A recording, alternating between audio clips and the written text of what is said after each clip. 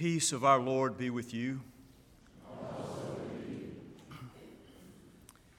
The Lord said to Moses, "Now leave me alone so that my wrath may burn hot against my people." But Moses said, "O Lord, if you consume your people out here in the wilderness, you know what the Egyptians are going to say about you. The Egyptians will say, 'The Hebrews' God brought them out of Egypt to kill them in the wilderness.' Turn from your wrath, O Lord, and change your mind." And God changed God's mind.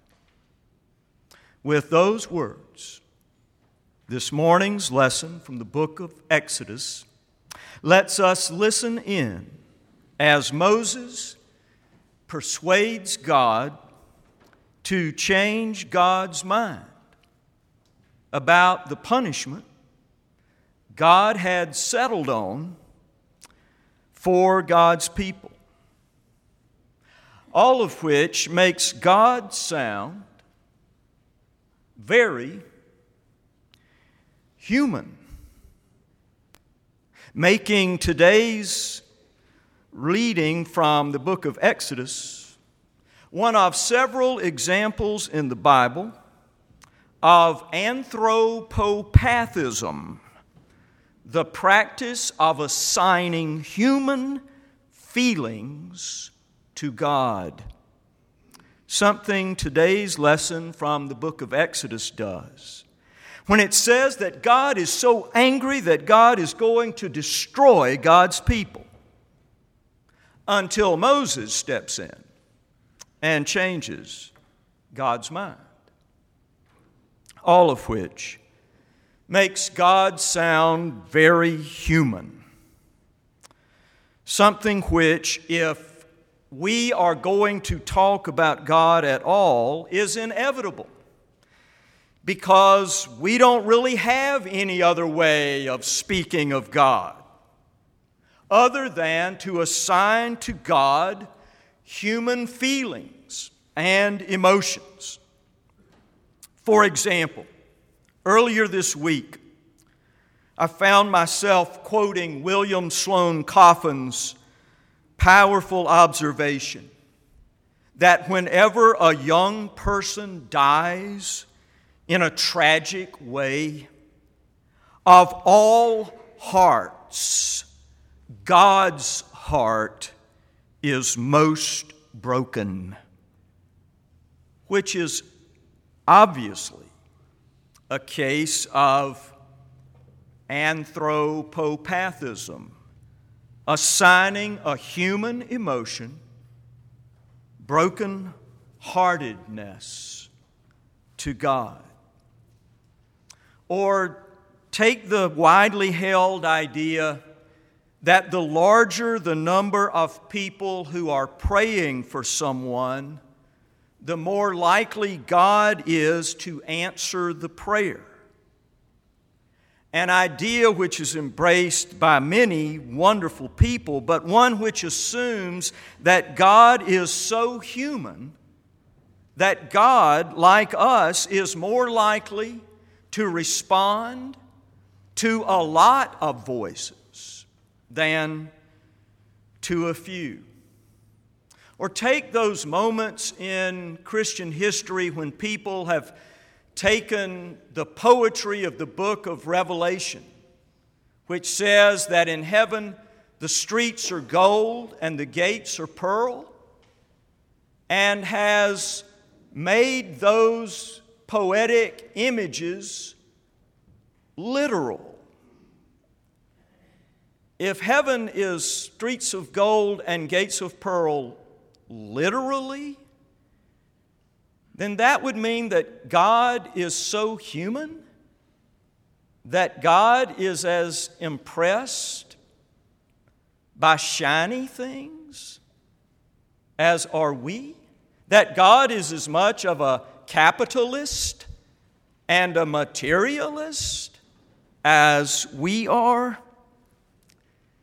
Or take the Christian doctrine which teaches that The reason Jesus had to die on the cross is because God could not forgive humans unless a perfect sacrifice was offered to God.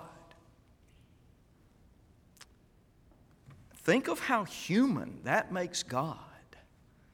That God cannot be reconciled to us unless God is presented with the perfect sacrifice and then we make the right response to the perfect sacrifice.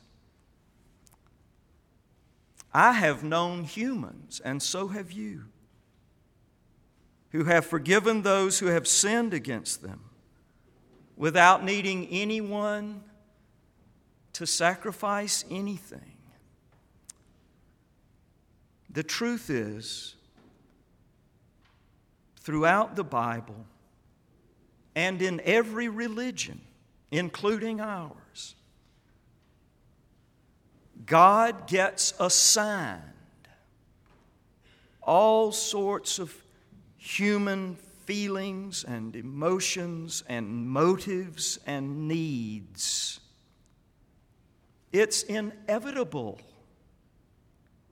Unless we're just going to stop talking about God at all, how else can we talk about God but in those human terms which we know? It is inevitable that we will speak of God in human terms and assign to God human motives and emotions and feelings and needs. We just need to be careful to be truthful about it and mindful of it, and careful with the assignments we make to God, lest we end up with a God of our own creation, a God who thinks and believes what we think and believe, a God who endorses and opposes what we endorse and oppose. Remember how in the book of Genesis, the original sin for Adam and Eve was wanting to be like God? Remember, that was the temptation. The serpent said, "Eat from that tree and you can be like God." Our version of the original sin is the reverse. We want God to be like us. As one wise soul once said, God created us in God's image, and now we have returned the favor.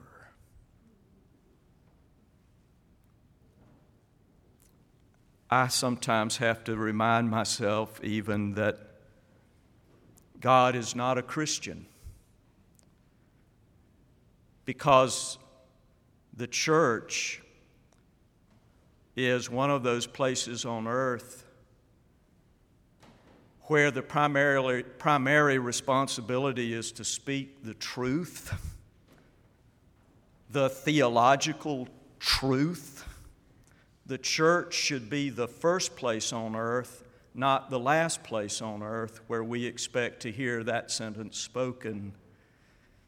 And yet, even to say that can be a jolt to us, because as Barbara Brown Taylor once wisely said, we have been using God's name to endorse our product for so long that we can no longer distinguish between God's voice and our own.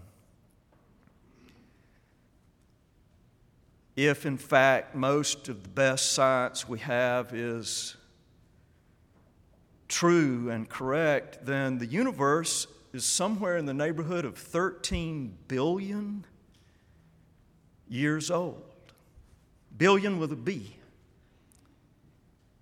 And if you believe, as I do, that God is the creator of the universe, then all the religions in the world, ours and everyone else's too, combined, is just about a sentence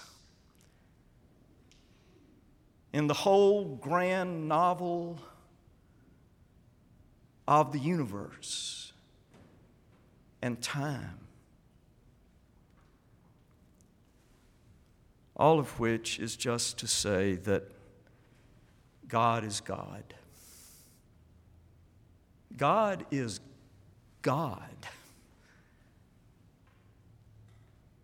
Before, behind, and beyond all the religions of the world, including yours and mine,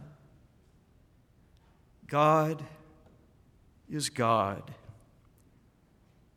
Because our lives have been formed by the church and the New Testament and our Christian faith, we believe that the clearest witness we have concerning the true nature of God comes from the life of our Lord Jesus, who told us in one place that every commandment God ever gave could be summed up in a single sentence: do unto others as you would have them do unto you.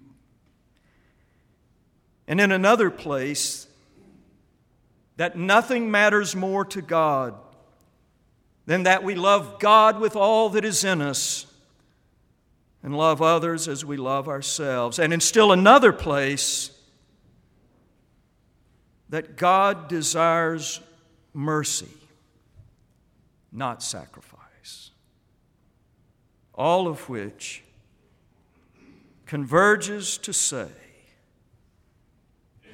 that what matters most to God and what matters most about our life with God is this: God is love, and our creed is kindness. God is love,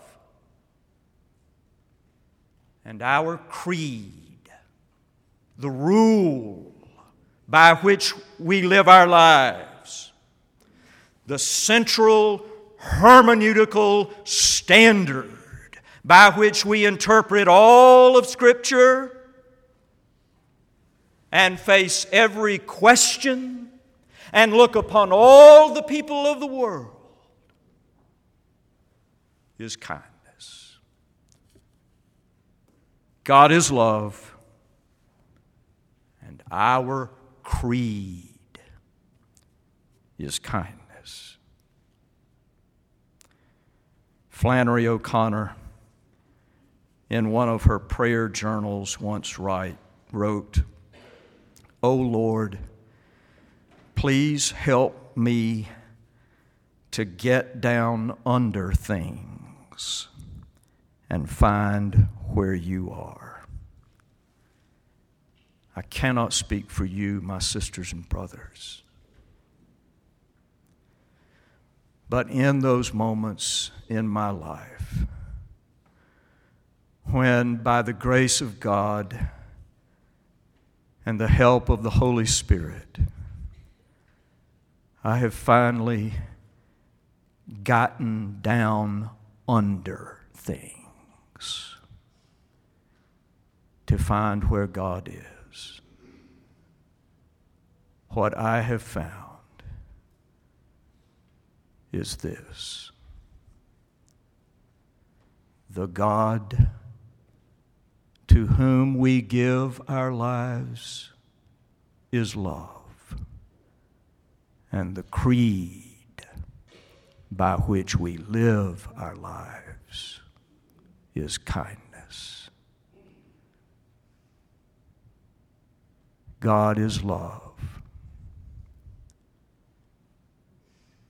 And our creed is kindness. Amen.